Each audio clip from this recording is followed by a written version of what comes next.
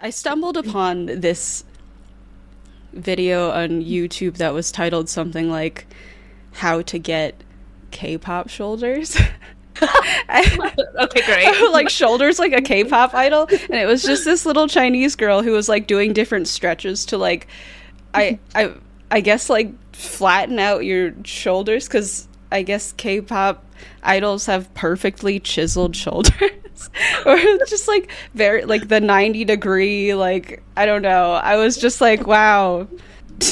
Not like I needed to be insecure about my shoulders. But Literally. It's just like, oh, thank you for another thing to now think about. Do I have K-pop shoulders or not?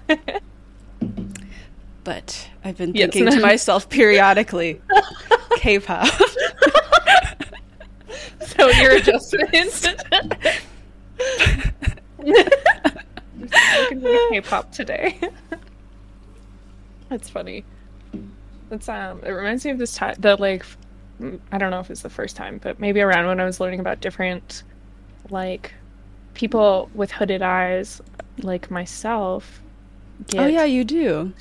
Yes. Yeah. I didn't even notice. Honest, I don't even notice when like non-Asian people have hooded eyes. So I have the same issue.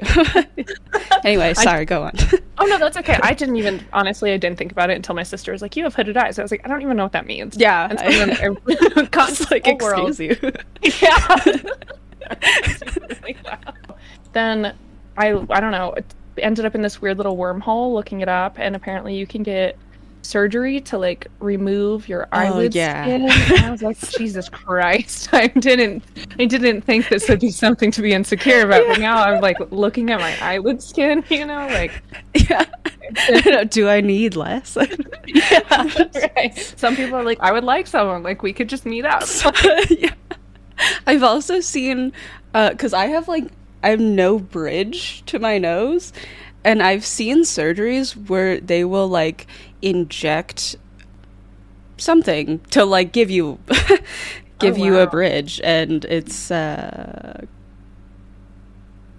I'm kind of like, do I need it? I guess it would help with glasses, but that's pretty much it. Is it functional use? Yeah. That's fine. Oh boy, yeah, I've seen stuff like that where they just flatten out people's noses, basically give them different bridges, but I never thought about like creating a whole new bridge. Yeah, out of nothing. Yeah. Oh great, welcome to our K-pop channel. Yes, well, yeah, K-pop. It's weird, this top keeps riding up instead of I guess it's better than down, but like it's... Anyway. I don't know, they both seem like good options. Get rid of it. Happy New Year. Oh my god. Happy New Year. Happy New Year, everyone. Yes, Happy New Year, everyone. Did you make any resolutions this year? I stopped doing New Year's resolutions a while ago because I feel like you can just make resolutions any time of the year. But I do feel like there is still that new energy. Mm-hmm. And it does feel like a fresh start. So I kind of, I think of it more as what I'm leaving behind, like leaving in the previous year rather than the new me for the new year, you know? So new year, new me. Yes. Yeah. Do you have any? No. No. No. I'm actually sort of similar to what you were just saying. I really like that perspective of you can work on it whenever. But I really do love the new energy of the new year, and I love that it resonates with a lot of people. I think that's really fun. And usually I do make resolutions because I love a ritual. I think having rituals to do and to like focus on super fun, very entertaining for me. This year I decided that I like everything I've been up to and just want to carry in that energy and a little bit maybe more intentional. So I think there's a vibe I'm going into it with, or an intention, more than making specific sort of resolutions. Yeah. That makes sense. Yeah. It's also the year of the rabbit. Well, it's not. I think we have like 11 days until the Chinese New Year, but it's about to be the year But of it the is a rabbit. year. Oh, that's exciting. I don't know what that means, but it sounds exciting. I don't really know the full extent because I don't know. I have this like giant book of the Chinese zodiac, and I'm like, I can't read suddenly. I don't know how to do that. Just can't be bothered. I think the rabbit is lucky, like lucky rabbit's foot. So it's supposed to be a lucky year. I think. I think maybe. Wow, maybe. Wow. I love that interpretation. I'm into it, and you know what? I'm not going to look it up at all, and I will continue to tell people that's what it is. Yeah. And I'll tell them it was from you specifically, so they know. the sage. I mean, honestly, though, I think that we could all use a little luck. It's been rough. It's just been a rough few years for everybody. Yes. And I think this year, coming into it, feels a lot, at least for myself, and I know some folks that I've talked to or seen online, is that new energy. And so maybe luck is a beautiful word to have, just floating above, to pull into your conscious. And yeah, I think I'm into it. I like the idea. I'm gonna need that luck too because of the fact that I entered my Saturn return, and it's a little scary. I was thinking about that today, actually, as I was showering. You know, because I think about you in the shower. But I was thinking, actually, that, like, because what is it? It's from 27 to 30, is what you're saying? Yeah, approximately. Relatively, yes. And so I've had the worst past couple of years, just of my life. They've been awful. It's just fucking awful. And I got to a point where I was like, I don't think that I'm gonna get better. I think this is just it. Like, I don't think I'm coming out of it. I can't see how I will be able to get out of this and change and grow and be happy again and like fully want to be alive. And it is finally coming to a place where I spent so much time cocooning in my little fertile soil and sort of just like nesting as my little compost heap with all my nutrients just, I don't know, kind of sitting there and getting ready. And I feel like I'm finally starting to like sprout. And I have all this like creative energy, and I feel positive about my life, and I'm ready to like exist in it again. Yeah. Yes. So I was thinking about that, and I was thinking about how you're entering it. So maybe the first 2 years might be rough, but the third year should be great. And I don't know, it might be different for you, but there is hope, and it's so much better than it was before the Saturn return or before all these things. So yes, I have hope. Yes. And yes. I mean, its purpose is for you to come out better anyway. A more evolved human. Well, god damn it. God damn it. It's done its job. But boy, it's just like when things happen, I'm like, damn, universe, did you have to drag me that hard for me to learn that lesson? Yeah. Maybe. I was wondering how, like, what I described in my Instagram post about the third house, how that resonated with you. Third house? I like look it up. It's the house of communication and yes. Okay. Learning. So the part that really resonated with me around the third house and communication is how you were talking about how you were leaving interactions feeling sort of doubtful about it, or going over in your head thinking about the ways that you could have done better, and just replaying things. And that part really resonated with me because I experienced that a lot. I'm trying to think what else, or if there's anything specifically that you are thinking about. kind of, I definitely recognize that I process information slowly, and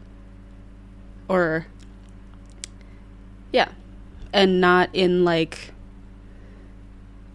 a bad way. Just in a like recognizing that I gradually take things in, and I think that's because I am just constantly like inhaling information. That it kind of takes me some time to sift through it, and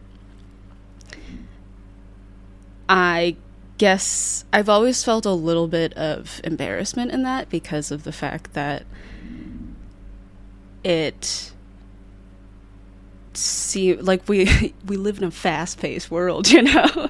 People kind of get impatient with people taking their time, and it's, I think, because it's not always like accepted by other people, it has made me feel sort of shameful of just how I am. Yeah, I can understand that feeling, actually. And I love that you have thought about it in that way, and can really recognize and name what comes up for you with it, feeling embarrassed and recognizing that it's also a like sociocultural thing, that this is a fast society. Because I feel like that a lot. Also, I feel like I'm slow to process information. I often will have like a quick reaction, but then actually processing it takes me a while, and sometimes it'll take me a couple days to think about like, oh, this is actually how I feel about something, or oh, this is what I would have liked to have responded when I was in conflict with my friend. And I have literally been in conversations with people where someone has asked a question, I'm sitting there trying to think about the actual question, think about what I think, come up with a response, and have been met with, you're too slow, like, let's move on to the next thing, or I'm not like engaged or interested. And I'm sitting there like, oh, but I do want to contribute, and I do have thoughts. It just can take me a minute to put them together and respond. So the embarrassment around it, and sometimes paired with other people either explicitly or not explicitly stating that they're over you taking too much space and too much time. Yes, I resonate a lot with that. That's something that I really love about our friendship and our connection, is that I don't feel like that with you. I feel like you and I both allow each other the space that we need and kind of like process at similar speeds sometimes, and it feels really comforting to me. Me too. I was actually thinking about the same thing. Yeah, I really could like take over that. No, it's okay. I was happy. I'm always happy to hear you talk. But I was thinking about the same thing, and how I'm just making the connection that it's because we have Saturn in the third house, because I also feel that with my friend Luke. Hi, Luke, if you're listening from Chile. Because well. He's about to turn 30 on the 18th, but he has Saturn in the third house as well. And with you both, I feel like you allow me to lead sometimes in the conversation, and like, you know, like when I'm speaking it feels like I'm leading, and when you're speaking it feels like I allow you to lead. And I feel like it doesn't always feel like that with a lot of other people. For me, it feels like I'm just along for the ride. Yeah, that's such a good thing with that. Yeah. I think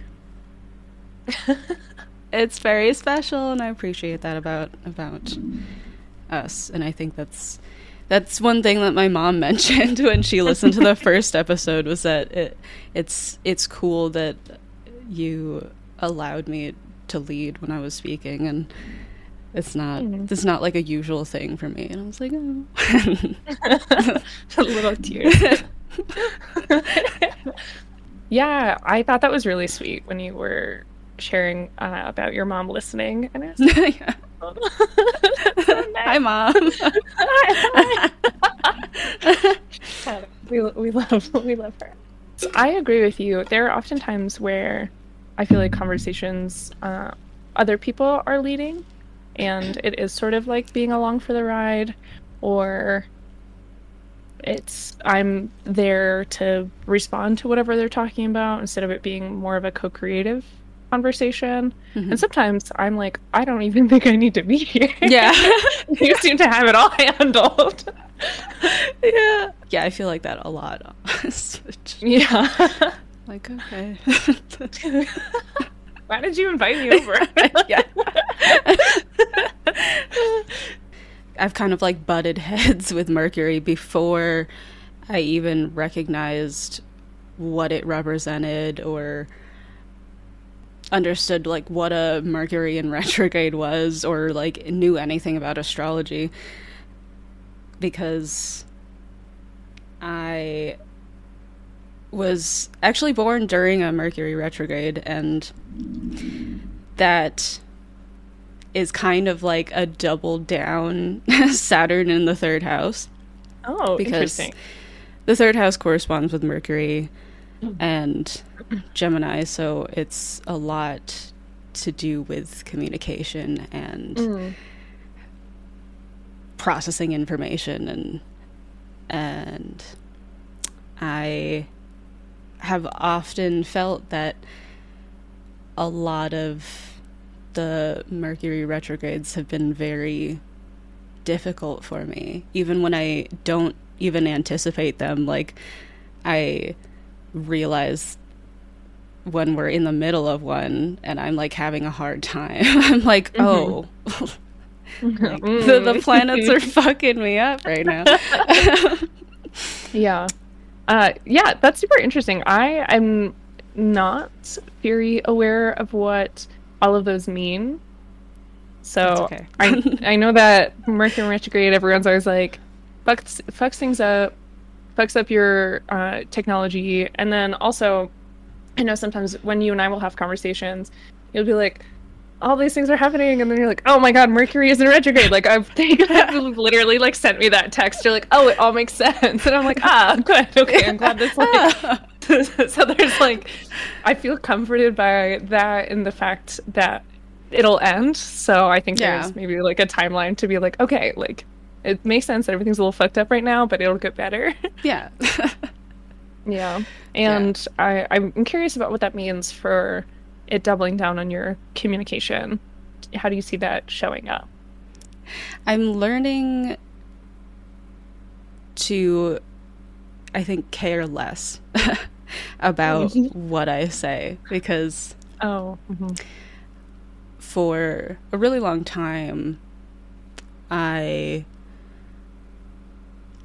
didn't really want to say anything, because I felt like whatever I had to say, like if it wasn't correct or if it wasn't gonna be interpreted the way I needed it to, or I just felt like everything I had to say needed to be correct. It couldn't be wrong, or else it was not worth saying, and I wasn't going to there was no point in saying it, because I was going to embarrass myself, and I was really afraid of feeling embarrassed because of what I had to say. And that also led me to, when I like wanted to ask a question in class, I would think about what I had to say like 5 times over before even raising my hand, like rehearse in my head what it is I wanted to ask.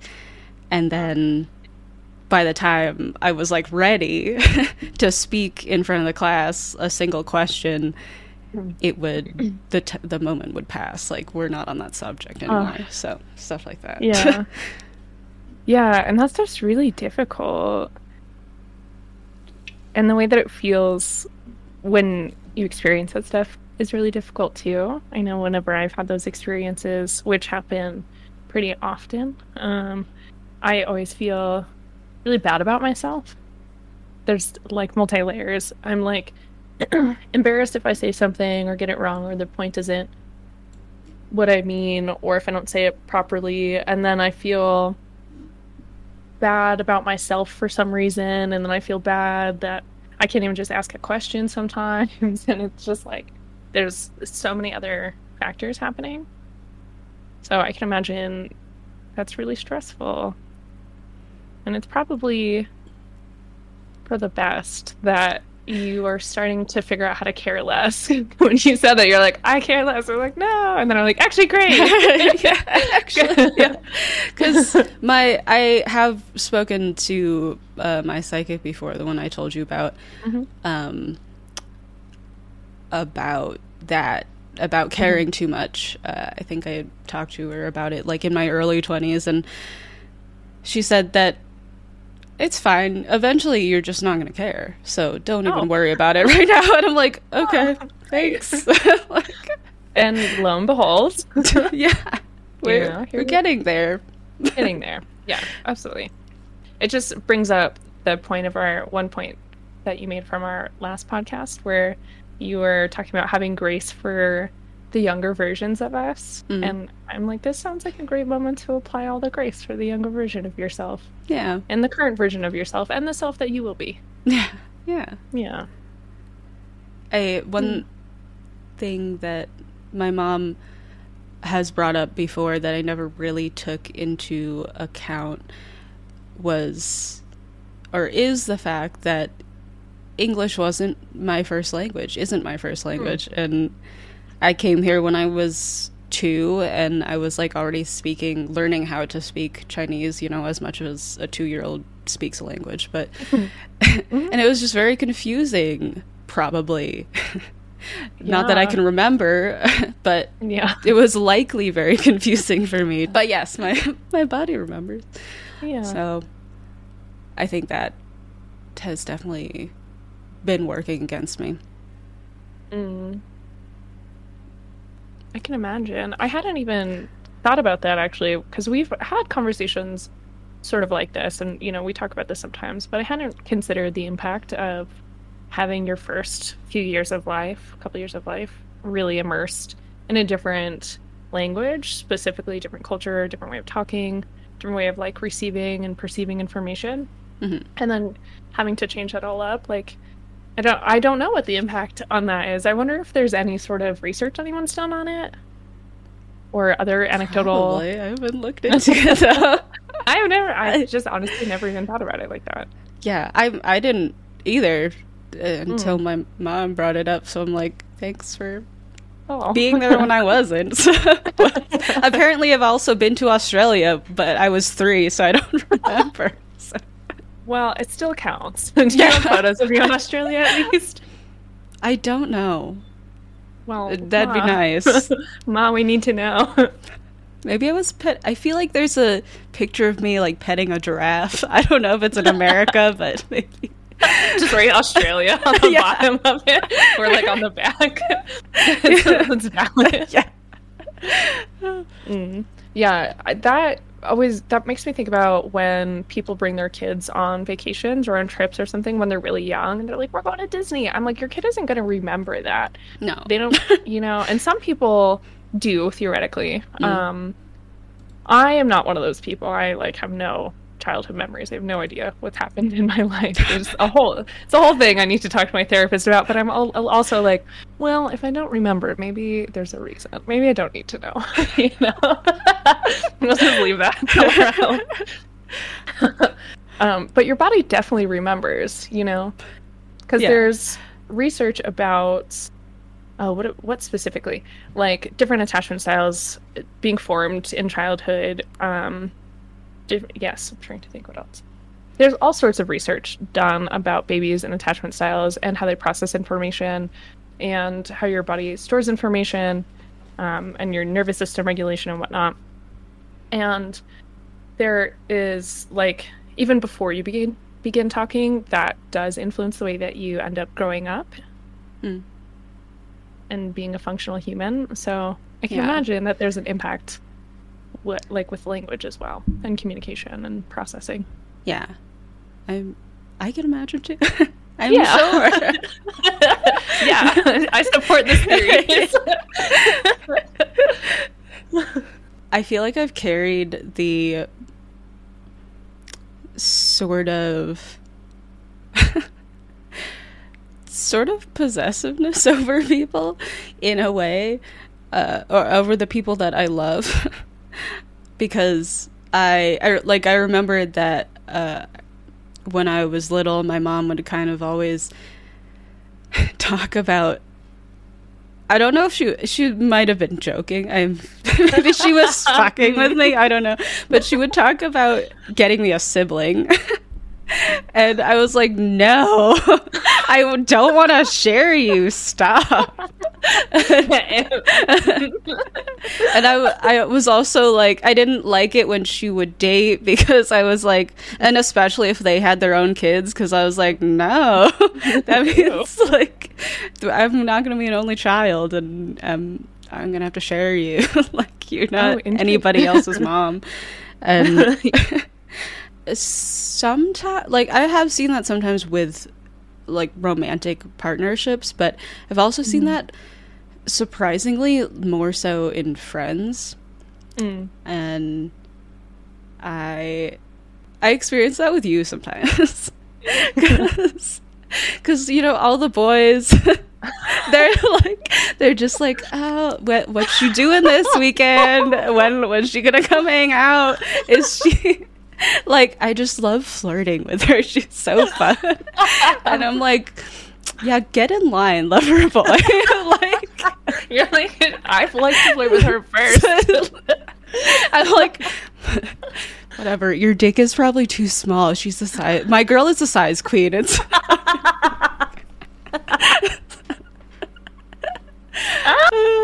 but I feel exposed. I like that most people don't know what a size queen is anyway. I heard it on the Horrible Decisions podcast, and I was like, oh, there's a word for that. Yeah. There is a word for that. Yes, I knew that because a long time ago, my friend was like, I'm a size queen. I was like, I don't know what that is. I looked it up, and I'm like, I'm not. And now I'm like, oh, yeah. I remember I texted her to update her, and I was like, me too. Yeah.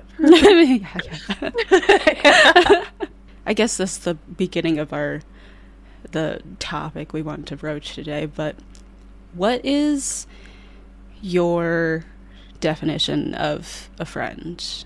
Because I've heard more variations than I was actually aware of from like somebody you feel like you can tell anything to somebody who you've just known for a long time, to somebody who's gonna stick with you through anything. I've noticed that my definition multiple times throughout my life, I've like had to redefine it for myself, and I don't think that a lot of people think about their requirements for a friend, or, you know, their boundaries around what a friend should be for them. Because I don't feel like we're told to think about that. We're told to like think about what we require in a romantic partner, but not really a friend. So yeah. What's your definition? Sorry, very very long-winded question, but oh no, that's a great question. Also, perfect segue. I love it. I think that you're totally right that for various reasons we tend to define what we want out of our partners more. I think that we tend to socially or societally place more importance on our intimate romantic partners. Like there's a hierarchy somehow, which is pinned as a topic for in a little bit. But the definition, I like all of those, and I think all of those are valid, and I think that there are different kinds of friends, but I sort of think friends for different situations. To me, when I think about my close friends or the people that I really want to develop stronger relationships with or keep in my life for a long time. I think of someone that, you know, not that we have to communicate all the time, but someone that when we do communicate, it's meaningful. I feel like I can be open and honest with. I feel like I can be myself, and then they can be themselves with me.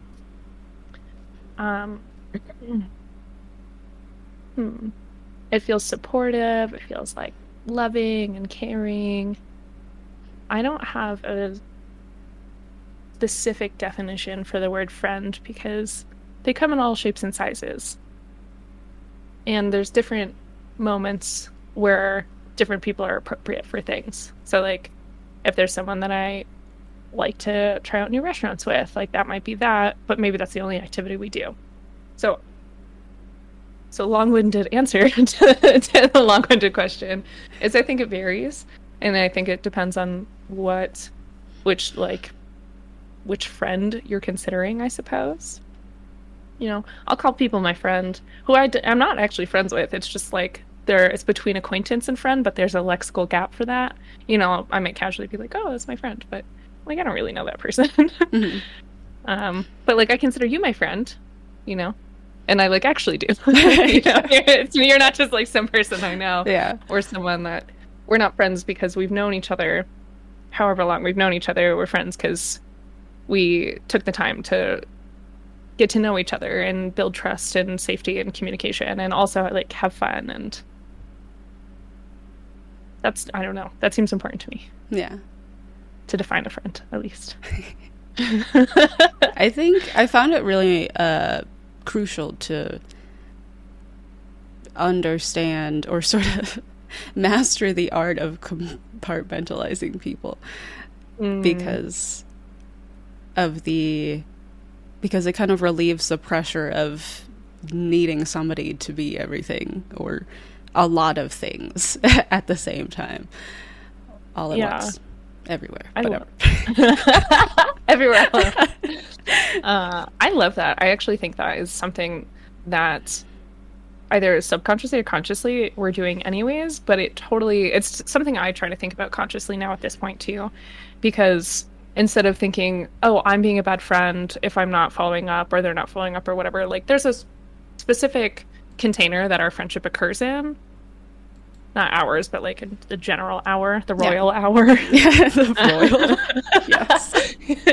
And that is still valid, you know? Instead of having to apply all of the branches of friendship to one friend, I think that categorization has been very useful for me. And I'm hearing it's been useful for you. Yeah. Yeah. Is it something you... I try. Yeah. Yeah, I go in and out of feeling okay with it, and then I'm like, and then I have periods where I'm just like, I want them to pour all of themselves onto me. Yes. All the above, right? And I think I love the just noting of it being fluid and oscillating. That's applicable with so many things, and yeah, it's not like a porous box, or not. It's not. Hold on, it's not a hard box. It's porous. Does that make sense? Yes, I'm picturing SpongeBob. Yes, it's a sponge box. Does he live in the pineapple under the sea?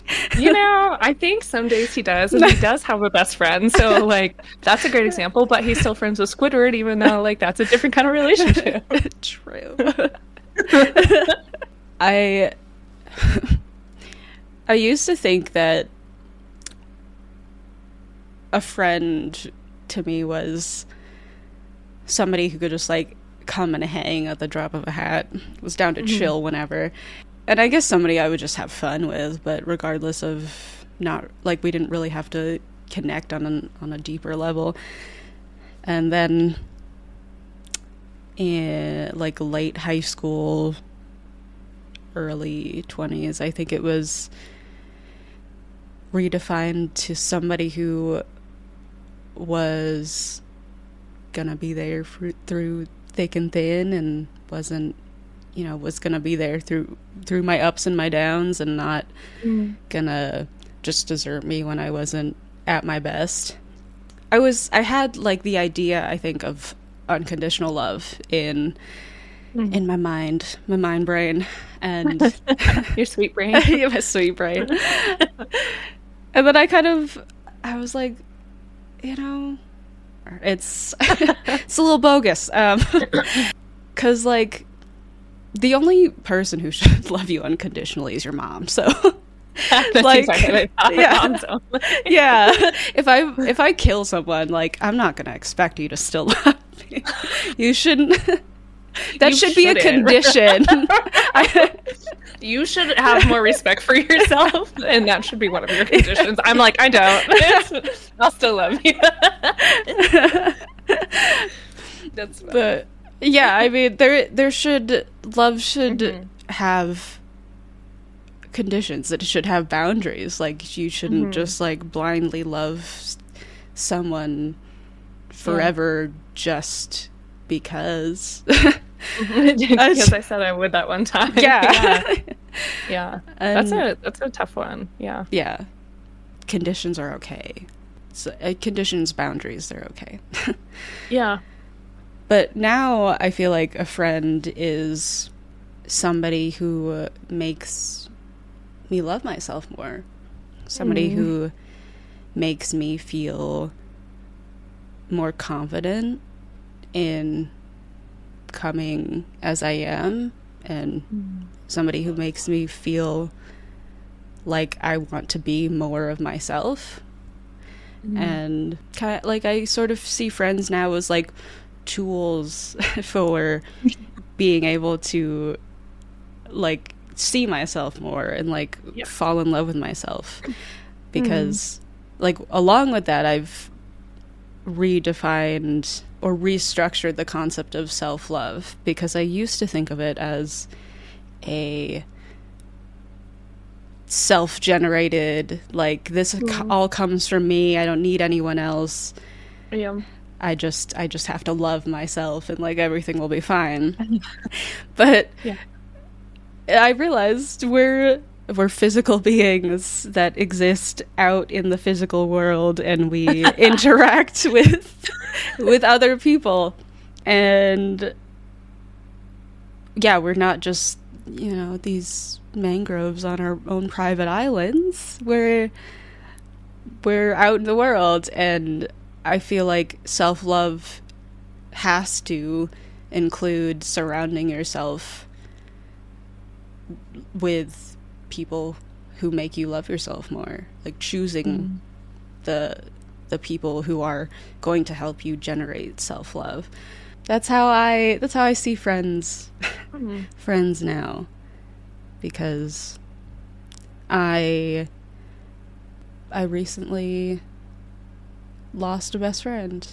Sorry, that sounded really grave. She's still alive, guys. But most dramatic.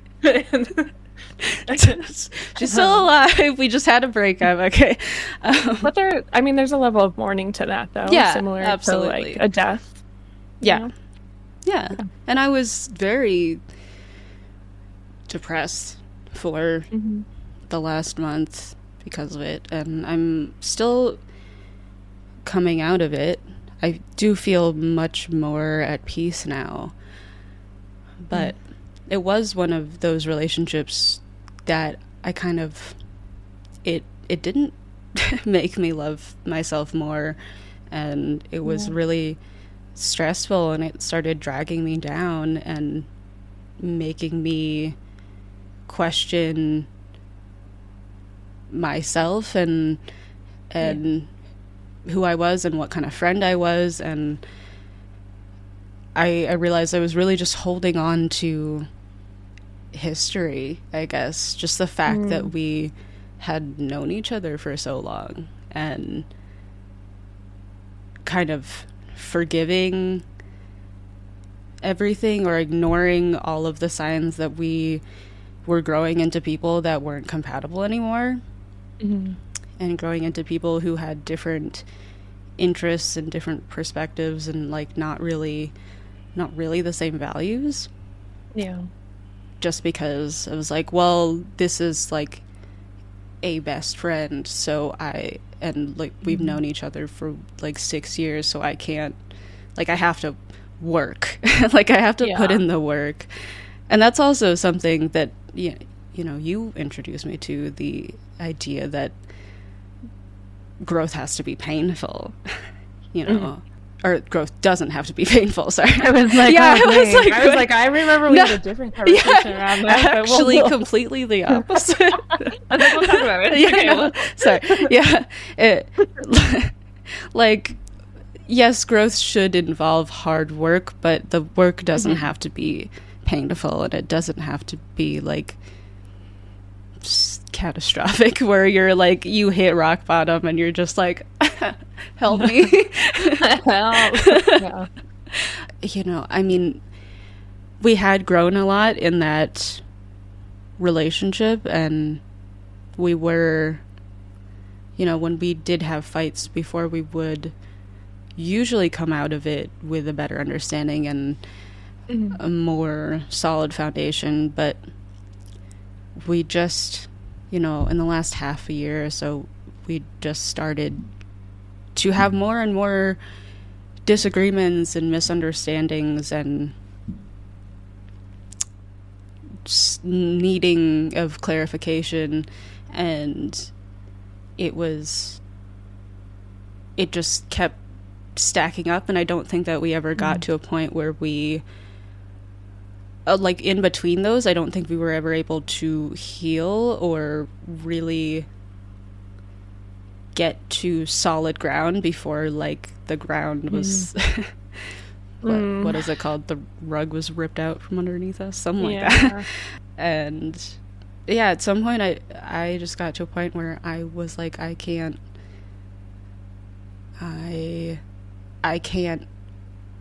just keep working this out repeatedly. Right. And the thing that I was the most hung up about, I think, for the longest time, was that I tried to come at it from a place of love, and we were starting to become uncompatible, and it wasn't incompatible. That's the word.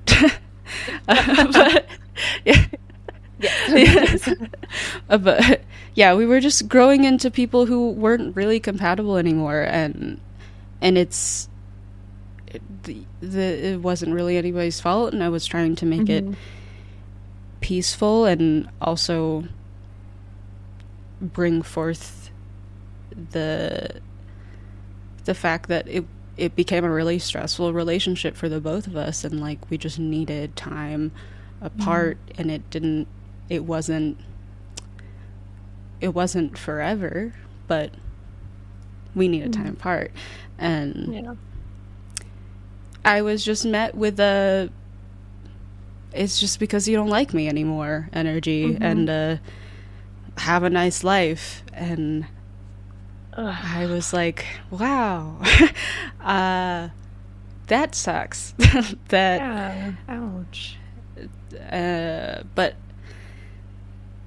you know, I've come to realize that if somebody's not going to be receptive of my words, and I don't, honestly, that's a common feeling for me, so I don't really, like, I guess I'm not too hung up on the fact that my words were misunderstood, but I think the only thing I can really do is lead by vibration, as woo-woo as it sounds. I love some woo-woo. Yeah. But yeah, that was my recent friend breakup, and friend breakups suck. I've had a more than I would like. Understandably. And yeah, I cried for sure.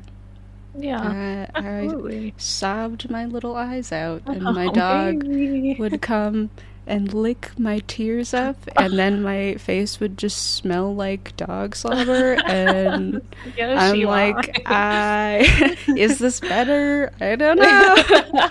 You're like, this is a different feeling of sadness to lay here in this, like, slobber. How are you feeling right now, sharing? I think I'm feeling more at peace with it, because during the full moon, Cancer, I did a banishing spell of all of the negative energy surrounding that relationship, in that relationship, after it, and I just focused on sending her off with love, and I really do hope that one day she'll recognize that I did this because I love her, and not any other malicious reason. Yeah. I realize that I think if you're still in a place where you are capable of being judged by me, then I don't think that we're ready to work together. And if you are in a place where you think I am intentionally trying to hurt you, I don't think that we're ready to work together. And I felt that a lot there, where, you know, she would argue for her limitations, and I would have to say, there's no malicious intent here, there's no judgment. And I think that when you try to get somebody to feel good from a low vibration, you're not doing yourself justice, which is why I say you have to lead by vibration, because you can't really feel good from a place of trying to not get somebody else to argue for their limitations, if that makes sense. I think I'm understanding you. That was a lot, sorry. Oh no, please don't apologize. So when you're feeling from a low vibration, getting someone, is it that you have to, like, take yourself out of your own self-advocacy and experience to try to console them and make sure that they feel okay? Or what is the part that... Yes. Is that part of it? Yes. Or is there something else? Am I missing something? I mean, that's essentially it. You can't carry your own high vibration while trying to also bring somebody else up vibrationally. If that makes sense. It's kind of like the airplane. You know, when they tell you to put your mask on first. Yes. Yes. The airplane, you know? Yeah. No, that makes sense. It totally, that does make sense. And I think a couple things come up with that is, one, it's not your job to save someone else from their experience of their feelings. If someone is feeling low vibrational or having a challenging time sitting with what you've shared with them, or how you're feeling or how they're feeling, it isn't necessary. It's not our job to, like, fix people or get them out of it or something. Yeah. You know, and it robs them of the experience of sitting in it and being able to feel like they have their own back and can get out of it. And I'm saying that also very much from a place of, like, if I love to rescue people, so yeah, I'm very much like, no, I can do it, I can fix it, like, I'll carry your vibration too, like, I got this, you know. And I'm like, ooh, it's a lot. It becomes a lot. And especially if it's coming from a place where you're trying to mesh you two together, and that person, you could say everything perfectly, you can have it all planned out, and I do this, I literally write things in my notes, and I'm like, this is exactly how the conversation will go. I'll go back and edit it, blah, blah, blah. And you can have it all perfectly planned out. And if you're going into that conversation and that person is going into that conversation with the without the ability to meet you where you're at, or with a different intent, or just unable to see you and understand what you're saying, then it's like, as much as you want to show up and as good as you show up, that person can only show up as good as they can show up. So that lends itself to the experience that you were having, I think, with going into those conversations, and then her responding like, well, you just don't like me, or like, you know, being reactive to something in a way that took you out of the ability to like have an actual conversation, or to reconnect, or to develop a stable ground again, instead of it being so shaky and having the rug pulled out. Like, you can only do so much. And the other part is, the only person can also only do so much. It's not that either of you are right or wrong, it's just like two different approaches. Yeah. And I think maybe part of friendship is that it's also finding people that work with your approach, or want to, or at least have the capacity to, or willingness, something like that. Yeah, because that's really tough. It's really tough, and having friend breakups is really tough, and I don't think they're as viewed as like monumental or as important as if it's like you and your partner broke up. But they can be just as devastating. Definitely. And we're not really taught what to do. Yeah, right? Yeah, what do you do? I remember I've had you know, plenty of friend breakups, but some of my best friend ones, like, I would tell people, I'd be like, oh, like, her and I aren't friends anymore, and this is like years ago, and it's still something that I think about and carry with me, and it feels like heavy in my heart. But years ago, and I would tell people, oh, she and I, like, she's moving out, I don't think we're going to be friends anymore, we're just not connecting, we can't communicate, just all of these things. And people would just be like, oh, so? And I'm like, what do you mean so? Like, my world is literally collapsing. Yeah. What do you mean? Yeah. You know, as to where if it was a romantic partner, it'd have been like, oh, I'm so sorry, what can I do for you? Blah, blah, blah, all these things. Yeah. And I don't think you receive the same level of acknowledgement or understanding or support, or I don't know, like, what do we need after we have a friend breakup? Because they're really just yeah. I mean, honestly, afterwards I was really questioning my worthiness of having friends. I mean, like, having, it gets you. Yeah, like, people. I just felt like that. did it end like this because I just don't deserve things? I don't deserve love. I know I do. I know I do. Little honey. I was really. It's what it made me feel, and I was like, nobody told me. Nobody taught me what to do with this. Oh man, that's like making me cry a little. I like love you so much, and I'm like, oh, I love you too. I have heard that you can take ibuprofen for a broken heart. Really? Yes. Dang, I'm about to order us so much ibuprofen. Oh, I got you. I wonder, because I hear that opposite of when someone is experiencing extreme sadness or heartbreak or something, it literally hurts in their body. Or, I mean, this is a more extreme example, but when you're older and let's say your spouse dies that you've been with forever, the spouse who's left here is usually pretty prone to like sickness or also a premature, I don't know, however premature death. Yeah, we just like don't do well when we're sad. Yeah. So I wonder if you can fix it with modern medicine remedy like ibuprofen in some way. I haven't tried it, so I'll let you know. I'll be sad soon, I'm sure. I'm always this. It's a cycle. You know, it's a cycle. I think tea helps.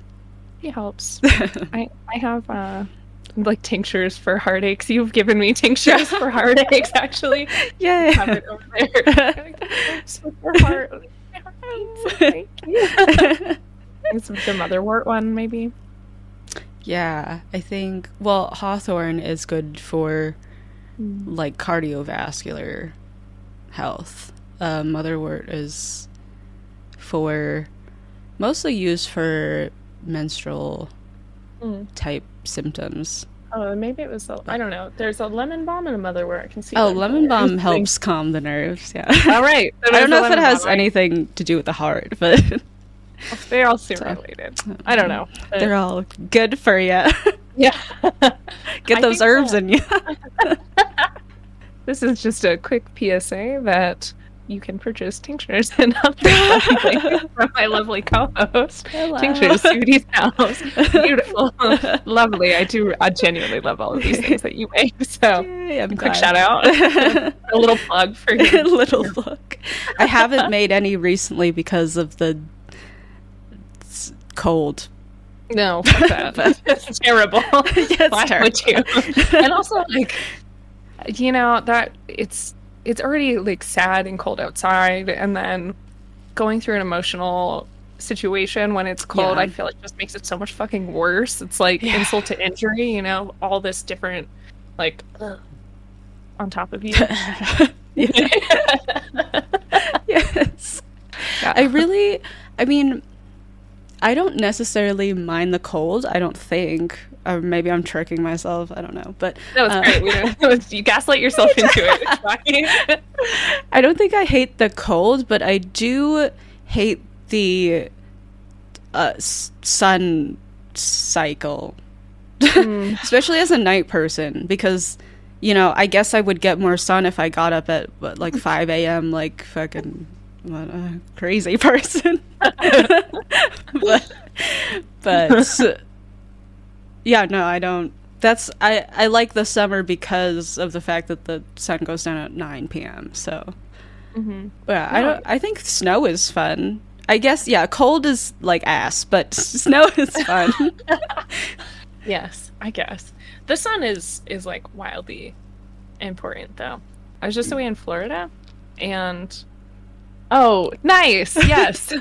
Sun in a bottle. No, I'm going to take it right now. Yeah, good. Okay. Shout out again to Mom. Thanks, Mom. Third shout out this She's actually from Florida also, so. Oh, wow. That's wonderful. Well, my mother's also there. Nice. I mean, your mom is not there, but she is there. My mother is there. But being there and having gone from being in Colorado and having it transition into winter, and my mental health just plummeted, and it, you know, it's a mixture of things that happen. But I started just like I pull away from people, and this is something I was thinking about with in regards to friendship. I just like didn't talk to anybody. I didn't really show up and do things. I wasn't keeping the commitments that I wanted to. I wouldn't hang out with people. People would be like, "Can we FaceTime?" And I'd be like, "Yeah," and then just like not. So all of these things started accumulating, and I have felt recently just that I've been not showing up like a good friend and not showing up in the way that I would like to show up for my friends. And so acknowledging that part at least has been really difficult for me mental health wise and seasonally. And then I wonder how much it does have to do with the sun, because I went away to Florida for a couple weeks, and I felt great. It was like exactly the reset I needed to be around my family and to be in the sunshine. And now I'm back and I feel energized and motivated, and like I have the capacity to connect with the humans in my life that I love so much. And I think something that comes along with that, though, is I have this sort of moral perfectionism for myself. And so I think, oh, since I've been a bad friend for a few months, like honestly, for like kind of a while, a bad friend for a while, that my friends aren't going to want to see me, or that they don't love me anymore, or that I've negatively impacted people so much so that they're no longer going to want me in their life. Which for one can be a little bit protective for me, because I'm already trying to think about how can I prevent myself from being hurt? And being hurt would be to know that I've disappointed them or hurt them or done something where I can't continue a positive friendship or relationship. So I preemptively then I'm like, oh, I've already done too much. So then I like hold myself away further. It's this push and pull dynamic that I'm trying to figure out. And trying to also name with people instead of just being like ashamed and by myself. You know, I'm trying to be like, hey, I'm having a hard time and I do this thing and I still love you, but I'm back here. Like, I hope you love me when I come out. Yeah. It's been real intense. I've been really sad about it. So, and naming stuff about like friendship, that has been on my mind a lot also. That's been my sort of like my thorn with my friendship. My roses, I guess, the sunshine really fucking seemed to help. And now I'm like, I'm ready, I'm back, I'm alive. Sorry, these are my pants. Yeah, I was wondering where you got this. What are those? What are those? That's why I have my fish, so I can fiddle around with it. Yeah, I keep like, I'm like, oh, hair tie, this thing, and I forgot to like bring a stuffed animal to cuddle. So next time. I wish I could just give you a squishmallow through the screen. I can see one. It's right there. Yes. It's the one that I sit and this is also where I sit when I talk to my therapist and I just yeah. And then she's like, what does that mean when you squish them a little tighter? I'm like, I'm having feelings. Like, you know, I don't want to talk about it. Like, it's funny because she's like, oh, I see you're like, you know, doing something with the stuffed animal. Tell me about that. I'm like, stop watching everything I'm doing. But also, okay. Yeah. Like, it's not like I'm paying you to observe me or anything, but... Cut it out. Yeah. I tell her a lot. I'm like, I'm just having a tantrum right now. Just give me a second. I'll like be ready to talk about it in a moment. Yeah, I guess the seasons in friendship. That's sort of been what's going on a little bit for me.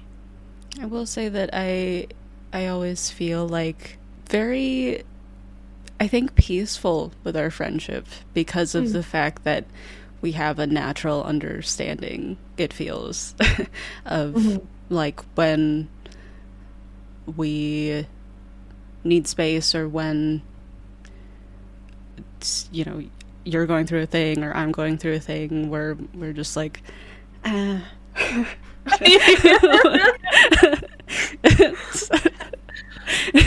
yeah, I just hope that you know that I rarely question, I guess, like where we stand, because I think that things just loop back around like when they're supposed to, and it feels very natural and organic and safe. Honestly, that feels like a big sigh of relief for me to hear that from you. Yay. Because I do, you know, I do wonder about how you feel about our friendship, and especially because I do often take a lot of time or space or whatever. And so I'm glad to hear that that is the way that you're feeling about it and the way you're feeling about our connection.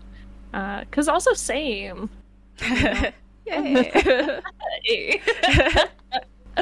It feels really, our friendship feels very trusting and loving and like nourishing to me. And we talked about this before, and you're so sweet and beautiful and kind and generous to be like, I trust that it'll all come back.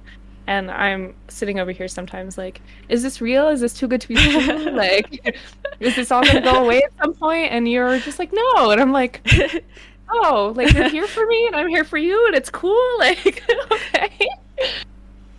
I'm tearing up a little bit. Oh, I love. Beautiful, it is. Yeah. And it brings me back to thinking about the definition of friendship again with, oh, baby. Baby. It's okay. It's okay. It's fine. About it not being longevity based, because how long have we known each other? Like, I mean, like, we've been hanging out for a year, but Yeah. it's... we met once in 2019. I don't know if... Right. So we've theoretically been friends for years. But, like, even though we've been friends for a longer time than... We've known each other for longer than we've been friends. Like, friendship isn't always based off of time, but rather the time spent put into it. Yeah. I wanted to talk about your thoughts on decentralizing romantic relationships. This is something that I actually have been thinking about a lot. So I love this. I love this topic. I think that, like we've mentioned throughout this episode, is how the hierarchy of importance of other people in our lives tends to be your partner. It's somewhat like your family, and then your partner, who then becomes part of your family, theoretically. Like, they're adopted into your family or married in. Technically sometimes married. And then it seems to be your friends. And so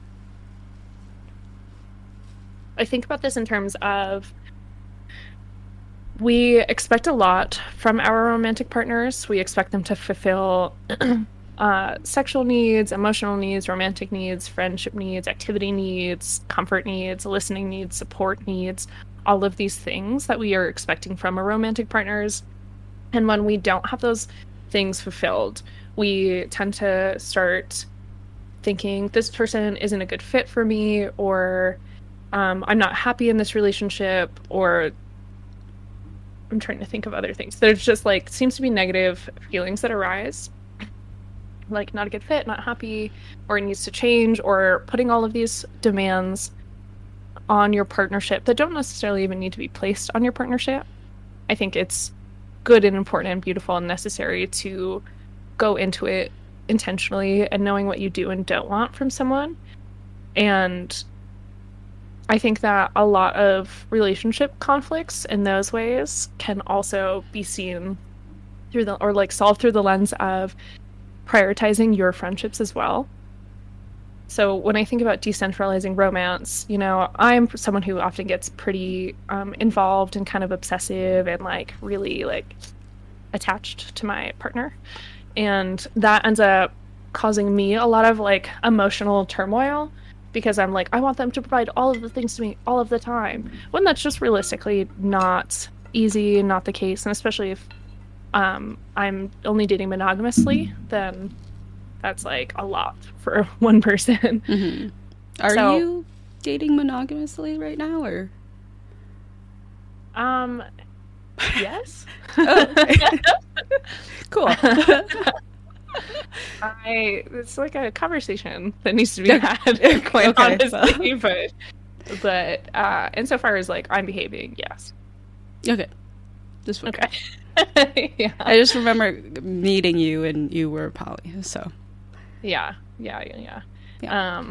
Yes, I'm very traditionally poly, or, like, I don't know. I go through different cycles with it, so I'm currently in Me too. monogamous thing. So. Yeah. Yeah. So, with friendships, I think that because I get so, like, enmeshed in my partners, I tend to spend a lot of time with them or choose doing activities with them over my friends, or my social battery would be lower because I've already exported all of my energy to my partner.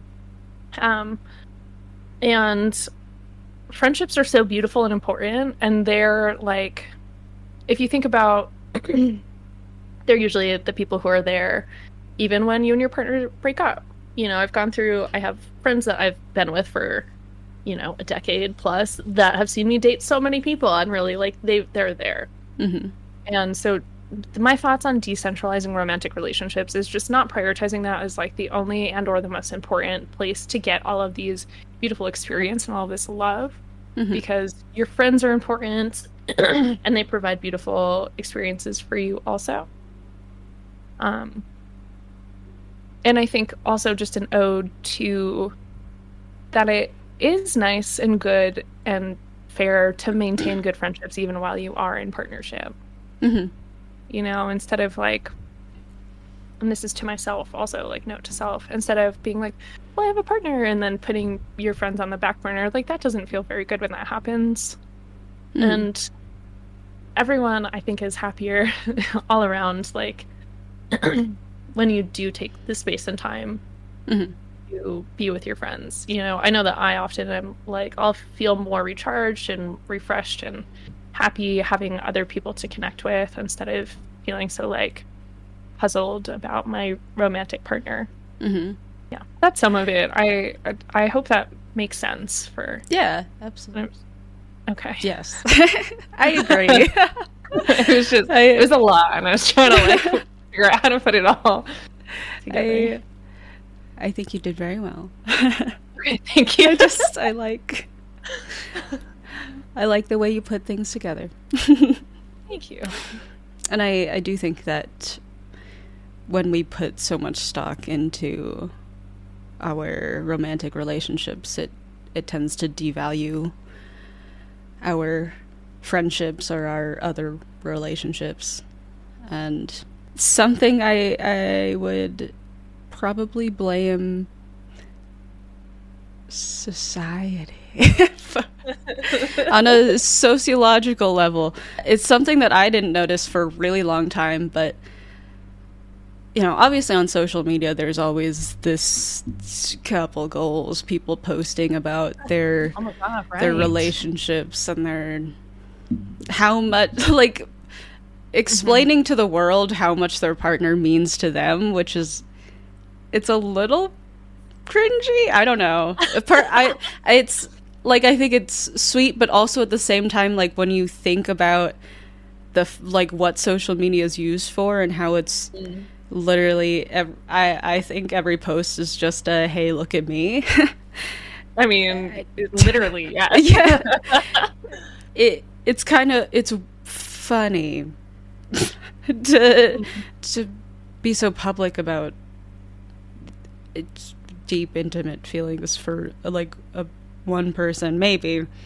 That's interesting.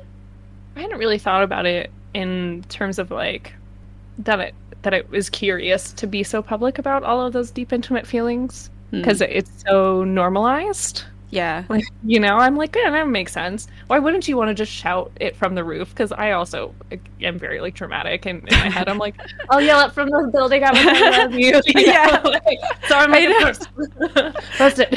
Yeah. I'm very corny, but not on social media.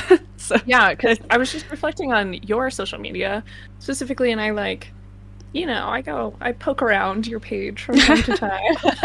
I stalk you constantly. Same. But you don't post that often, so. Oh, actually, you post a lot of stories, so I watch those. Oh, I do. That is my favorite. Yeah, and I've noticed that it is a little difficult to find information about your partnership online. I think I was recently, when I was in Florida, I was trying to show my sister your partner. And I was like, there's not really that much stuff to, like, show, really. Yeah. Which is interesting, because then the reflection from other people or the value placement might be that you don't care as much, or maybe it's not as important to you, or something like that. Question mark? No question mark. I guess I just don't necessarily want people in my business. I used to, like, when we first started dating, probably for the first maybe 2 years, I, like, and it's so funny, this is why, like, most of his pictures on his page are of the two of us, is because I would, like, pressure him to like post us, because I was like, and he literally, I'm technically his first, like, actual relationship. He's, you know, had flings before, but wow. I would he just jumped right in. I would say, like, you have to post us so that your flings know that you're off the market. Oh yeah, honestly, I'm like, yes, good, get it, post so everyone knows. Yeah. That is, like, so I'm like, why aren't we Facebook official? Like, why are you being Yeah. sus about that? You know? Yeah, Like, right. But now I don't know. I guess I feel more secure in that. I'm like, it's almost 4 years. Like it's fine. Nobody we're together. Yeah, like it's been official. It's fine. Yes, but imagine if he had never posted you and you'd been together for 4 years. That feels different. Yeah, definitely. That feels like see, because there is some aspect of the social ownership part, at least. Mm-hmm. Like a social declaration. Yes. Which I like. You know, I like ownership play and whatnot. So to me, I'm like, kinky hot. You know, into it. Me too. I mean, like, I literally was just talking about how I feel weird sense of territorialness with you. Yeah, actually. So through and through, since you were a baby. Also, not only is it in social media, but have you noticed that I feel like almost every single movie, even if it's like an action movie or a horror movie, like there's a love interest. Yes, that is exactly what I was just thinking like of. During the apocalypse, and like I mean, don't know if I would. Nah, I would. I can't say. Yeah, it's true. Just you might as well. You know, I think that, like, I know it is so prevalent, and then there's not enough stories about how friendship is the prize goal. Which reminds me, I did watch a movie where that was not the case. And I'll get to that in 1 second. But it really bothers me in movies where they will place couples that, like, definitely don't need to be together. It's not relevant for the plot. The couple is weird. It's an action film. The age difference is creepy. Like, the whole situation. And they still do it. I'm like, man, the story was so much better without this weird little creepy fucking thing that you have to put in every movie. Yeah. Yeah. And I watched a movie the other day, like, last year, maybe. Oh, yeah. Yeah, you know. And it was this, you know, kind of cheesy, like, teen film, which I love. And it was, they all had powers, and it was very fun. And so she had to be resurrected by true love's kiss. And so it was her best friend, and her boyfriend. And so the boyfriend, like, goes to kiss her. It doesn't work. So her best friend kisses her, and she wakes up, and because true love is friendship, I was like, and then she goes back home to her human world and leaves her boyfriend in, like, fairy world or wherever he is. And she's like, no, like, I choose my friend. I'm not going to leave her because I just met some guy. And I was like, oh my God, you literally, I was like, crying on the couch. Like, I literally was like fucking sobbing. Yeah. You never see movies or media or just depictions of friendship like that, and that being the true love or the choice that you make. And I was just so moved by that, and I thought, holy fuck, I've just literally never seen it before. Yeah. But it also makes so much more sense, because thinking about it in general, like, if you just met someone versus your friend, that your little bestie, like, who's actually your true love, you know? Yeah. This was something I, like, briefly researched when I was trying to do the video essay on representation, but I guess it kind of applies here because of the fact that we're talking about media and, like, repeated themes, but there's something called cultivation theory, and it essentially posits that when we're exposed to repeated themes in media, it tends to shape our social reality. When this idea of finding somebody to marry, finding somebody to spend the rest of your life with, or just somebody who you feel that, like, crazy magnetic eros love with, is constantly sort of pushed on us. Yeah. I can see that, yeah, how it's shaped our our social reality. So that also leads me into the philosophy. I think it's Greek philosophy of the 7 different types of love. Yes, I was just thinking about this when you brought up Eros. I was like, aha, your thoughts. Do you know about this? Have you researched this? Okay. No, not really. Yeah, essentially there are 7 different types of love, and most people only focus on 1, maybe 2, and don't understand that there are different ways to have love and give love and energy, wavelengths of love. What are they? I'm curious. The first one's Eros, and that's like romantic love. Yeah, it's the most classic sort of love that you would think of. It's like that passionate, like lust, sexual attraction, all the TV kind of love. Yeah. Yeah. And it is solely physical. It isn't necessarily something that you want to build a relationship upon on its own, because it is intense and it is sexual and fleeting. But the second type of love is philia, which is affectionate, friendly love. So that says soul-to-soul bonds. It encompasses the love shared between friends and intimate family members, and is characterized by loyalty and trust. It's kind, encouraging, affectionate, and everything that makes up true friendship. That's so cute. I was like, that sounds like a great little definition for us. Right? It is entirely platonic, yet both meaningful and sweet. I love that. Yeah. The third is storge, I believe. That's how you... STORG? E. Okay, I wasn't sure. Beautiful. So yes. But that's unconditional family love, so, you know, the way your mama loves you. Yeah, so mom's only.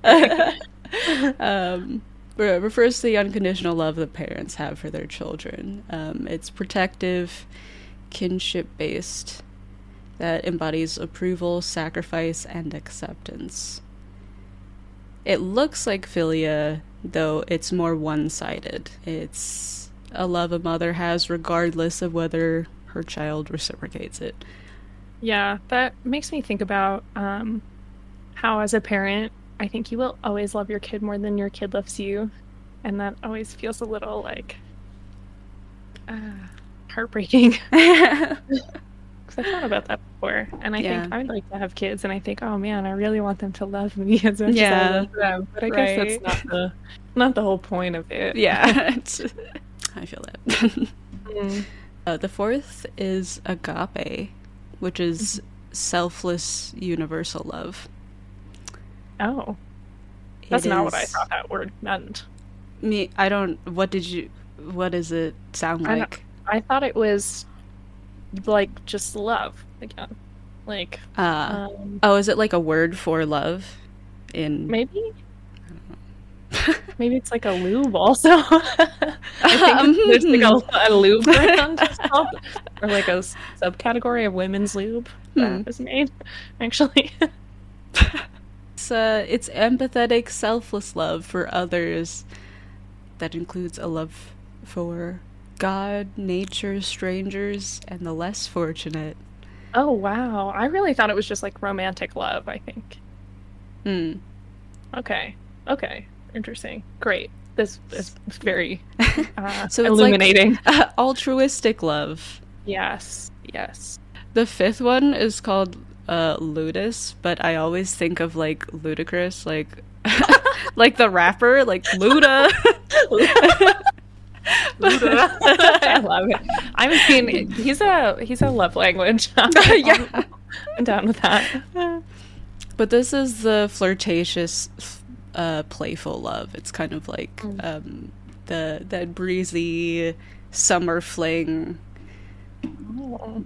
non-committal sort of crush love. Oh, that's so cute. Cute. It is cute. Like how we feel about Ludacris, yes. Yes. It's so free and young. 6 is pragma, which is committed, long-lasting love. It's, pragma, practical, pragmatic. That makes sense. Most seen in marriages or long-term marriages and friendships. So it's commitment and endurance and companionship and sharing similar hopes for the future. Pragma understands how to make it work. And 7 is, it looks like it's spelled fellatio.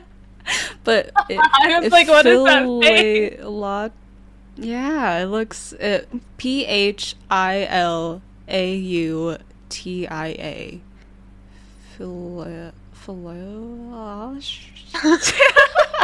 But I don't know, however you pronounce this one, it's self-love. That's the 7th form of love. So, okay, I'm gonna play it. I don't think that you can I leaned into my microphone. But my stream should be able to hear it.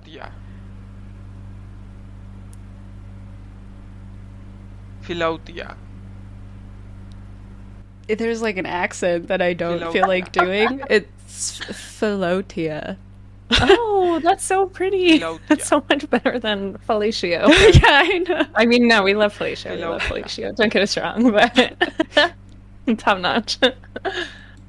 I think these types of love are interesting and notable, and that they're not exclusive to each other. I think that relationships build off of them. That there seems to be different stages, and different evolutions.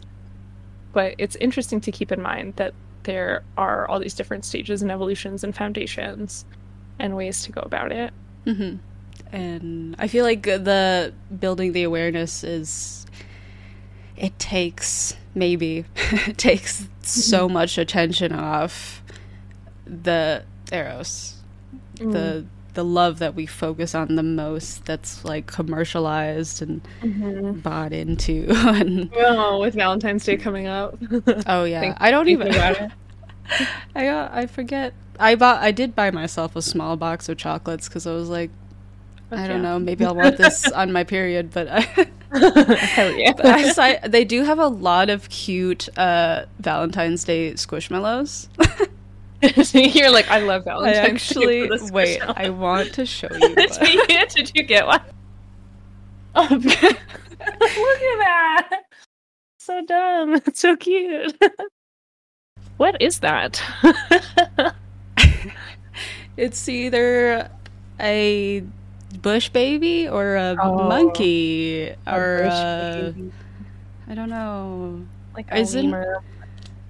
Aren't they like related to monkeys though? Bush babies?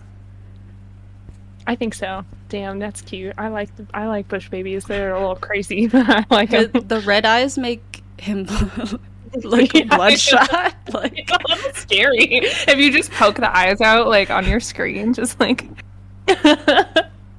No, I meant like pop them over the top, like just coming up to peer out. I'm sorry. Or just like literally poke them out. That's cute.